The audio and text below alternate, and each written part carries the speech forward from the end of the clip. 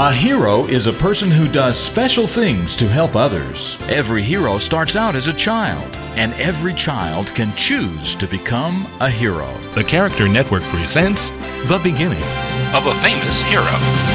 It was over 100 years ago that a young boy named Edwin lived with his family in Henley, Nebraska. Edwin's father, Mr. Perkins, had a general store that sold just about everything.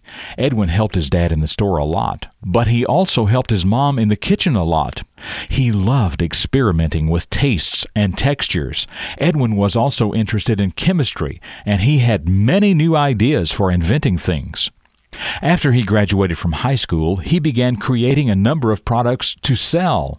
One product he came up with was called Fruit Smack, a concentrated drink that could have more water added to it to make an inexpensive juice for the whole family.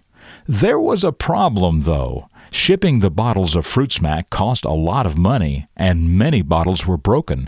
So in 1927, Edwin Perkins developed a way to remove the liquid from Fruit Smack, leaving only powder that he repackaged in envelopes with a brand new name. He called it Kool-Aid.